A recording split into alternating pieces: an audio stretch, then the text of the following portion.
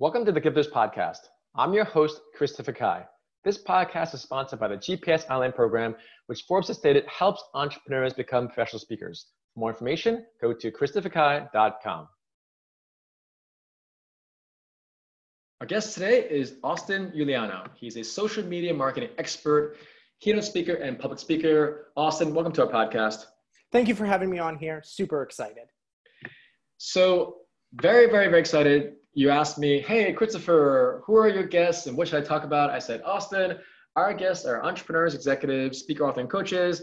And the vast majority of people who are 35 years and older, they're clueless about social media, even though we all know about Instagram and LinkedIn and TikTok and Facebook and YouTube, but really you're an expert. So I know that your skill set and your advice is going to be great, because anyone that's not online on any social media platform, you're literally losing out on millions of opportunities and millions of opportunities to inspire people. So Austin, first talk to us about when was that moment? So I'll give you a quick story. So I never would have considered being a so-called online entrepreneur and creating online programs and training and whatnot, but I was traveling half of the year in 2017. I was in Barcelona, haven't been there in like 10 years.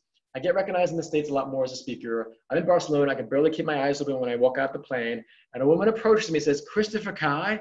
And I waved to her, hi. And she's like, it's Elaine, I'm in your GPS speaker training program. I'm like, oh, hey, Elaine, how are you? And so for me, Austin, that was a moment where I was like, wow, that was 9 months into creating my GPS online program where I help people become speakers.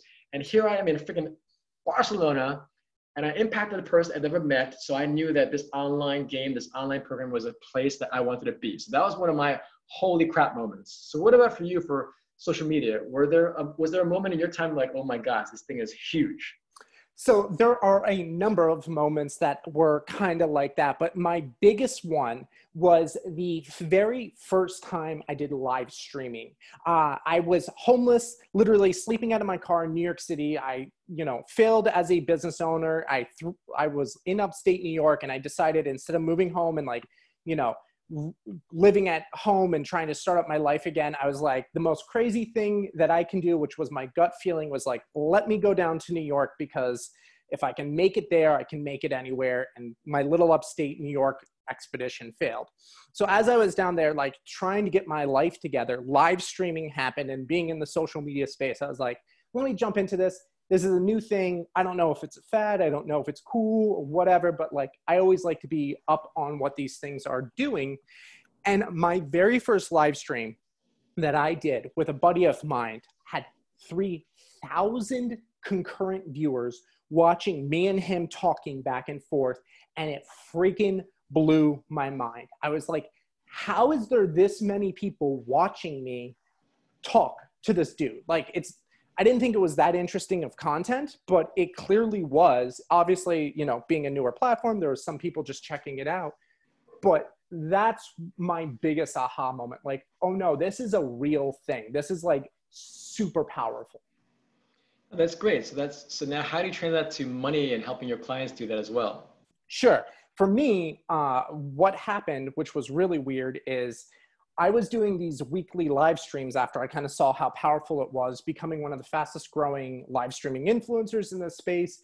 And it was consistently, I was talking about business and marketing and things like that. But I also had this imposter syndrome that happened where I was like, I'm homeless, sleeping out of my car, and I'm a failed business owner. Like, why are you listening to me about these sort of things? And what I realized, to keep this concise, is this is a pivotal moment in everybody's sort of journey, is like when you encounter those things, everybody says fake it till you make it. But I was like, what if I actually told the truth? What if I was real with this audience? There are two things that can happen. Either they'll respect me in some capacity, which would be super cool, or they go, oh, he was full of BS and never listened to me again. And I'm like, that could happen too. So again, I took that scary thing and I was like, I'm going to tell the truth. And I started saying like, listen, I'm a failed business owner. This is all the areas I messed up. So everything you're hearing from me, take with a grain of salt. This is what has worked for me. This is what hasn't worked for me. And then people actually went, holy crap, thank you for being honest. This is really great. And while you're doing this, would you mind helping me out market my business? And that's kind of how I translated social media into growing my own business, was just helping other people grow their businesses. And that came down to learning about storytelling, learning about the native types of content, knowing what trends do well, and knowing how to create content marketing strategies that actually translate into key performance indicators of various businesses. And that is like a very surface overview of how social media can be translated into business and how I do it consistently. No, that's great. So tell us about a specific client you've worked with and how you're able to not just grow their following, because again, I was telling you prior to the podcast where I have all these people pitching me on Instagram. They're like, yo, dude, I could increase your followers. And I look at their list and I already know they bought theirs. So it's like, how do you actually engage more with like your followers that are real, or does it matter? Because some Sure. people, they buy a lot of followers, which actually, it does add social proof. So it actually does make sense. So when people say you shouldn't, I mean, I don't know. Should you? You're the expert. What do you think? So here's the deal.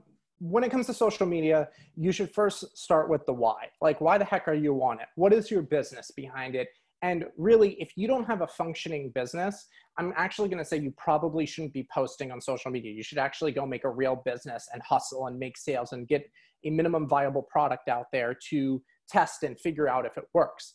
But once that happens, social media ends up becoming this massively powerful tool to just throw fuel on the fire. So for instance, I had a client who was in the consulting space also, and she, obviously sells high ticket service, a high ticket service. And what we did is we took some of her content and we put it up on YouTube for YouTube advertising. And looking at her content, it was performing insanely well from just a content standpoint. Her retention time was 50%. So that means if there was a 10-minute video, people are watching on average 5 minutes of this 10-minute video. And knowing that, that is highly great metrics for somebody who is creating content on YouTube. But what was she doing? What was she doing in the videos? I mean, she's what was, yeah. It was around. What was she posting? Trying to think about this. What was the content around? No worries. So, but anyway, as you just keep sharing your story. So she was getting 50% retention. 50% retention rate. And I was like, okay, so what we're going to do is we're going to turn this piece of content into a YouTube advertisement. And that YouTube advertisement was getting also a 50% retention rate, which is massive. So you're getting views upon views. And what we did is we set up basically what I call a value add strategy. That first piece of content answers the first objection her clients were having or her potential clients were having. Then you add the next piece of content. And again, you're not really trying to sell. You're just like educating the audience, and you do retargeting to them. And you do this again and again, creating more pieces of content, retargeting to that audience. And what ended up happening is not only did her views on her content go up, but her subscribers, her opt-ins to her list, new leads came in. And it's about understanding the way to use social media, not to get more, vanity metrics of likes, but to actually get more eyeballs on your content and turn that eyeballs into people actually signing up and purchasing your product. So like those sorts of strategies is really where people should be focusing, not, hey, let me get more Instagram followers. Go back to why the heck do you need more Instagram followers? If you get 100 new Instagram followers, how many of those Instagram followers are going to translate into clicks to your opt-in or to your product page? How many are going to turn into sales? And that's kind of where the power of social media really showcases itself. Oh, for sure. Again, I couldn't agree with you more. So TikTok, people have heard of it. Some people have not. Do you think everyone should be on TikTok? Because I'm looking at your LinkedIn profiles. You're on Twitter and Instagram, Facebook and Pinterest and Snapchat and Periscope. So with TikTok, do you think it's a fad that's going to go away, or it's going to be for a while? TikTok, I have mixed feelings about. I actually started on TikTok when it was Musical.ly. I blew up to like 50,000 subscribers. I've gone viral a number of times on it. And I have mixed feelings about it because really there are two things. There's an opportunity cost that we all have to look at. TikTok is where Instagram was 5, 6, 7 years ago. Massive attention, massive amount of eyeballs that are on there. And if you learn how to create the content, very easy to go viral, very easy to build your audience. The flip side to this is TikTok is a Chinese company, and the Chinese companies consistently work with the Chinese government. And if you've listened to anything around Andrew Yang or what's happening in the AI space, that we are consistently giving TikTok and a Chinese company data. And that data is being fed into their AI system and giving them a huge competitive advantage in this front that we are giving away for free. So they're learning facial recognition, movement recognition, where we are going, and all these other things, which can then translate over into, in essence, China having a massive economic advantage over the US. So if you are interested in understanding the downsides of TikTok and things like that, I highly recommend you dive into things like The War on Normal People by Andrew Yang. Brilliant book. From a business standpoint, if you have the resources to put into something like TikTok, I highly recommend it if you're looking to generate more business and if you are okay with that downside for the upside for you personally. So I have mixed feelings, but it is hugely powerful. But I mean, that said, I mean, every time you're on your phone on Google or Apple, whether you're on Amazon, whether you're on Facebook, they all these companies, frankly, we all use Absolutely. Google. So whether it's Chinese government or Amazon or Google, that's the unfortunate, both scary thing and the inspiring thing because it gives you this platform. But anyway, Austin, thanks so much for being on our show. We really appreciate you and your expertise. How can our guests stay in touch with you? Very easy. You Google my name, AustinIuliano.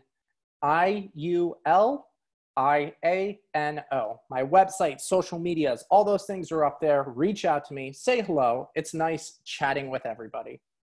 Great. Austin, thanks again for your time. Have a great day. Yeah, you too.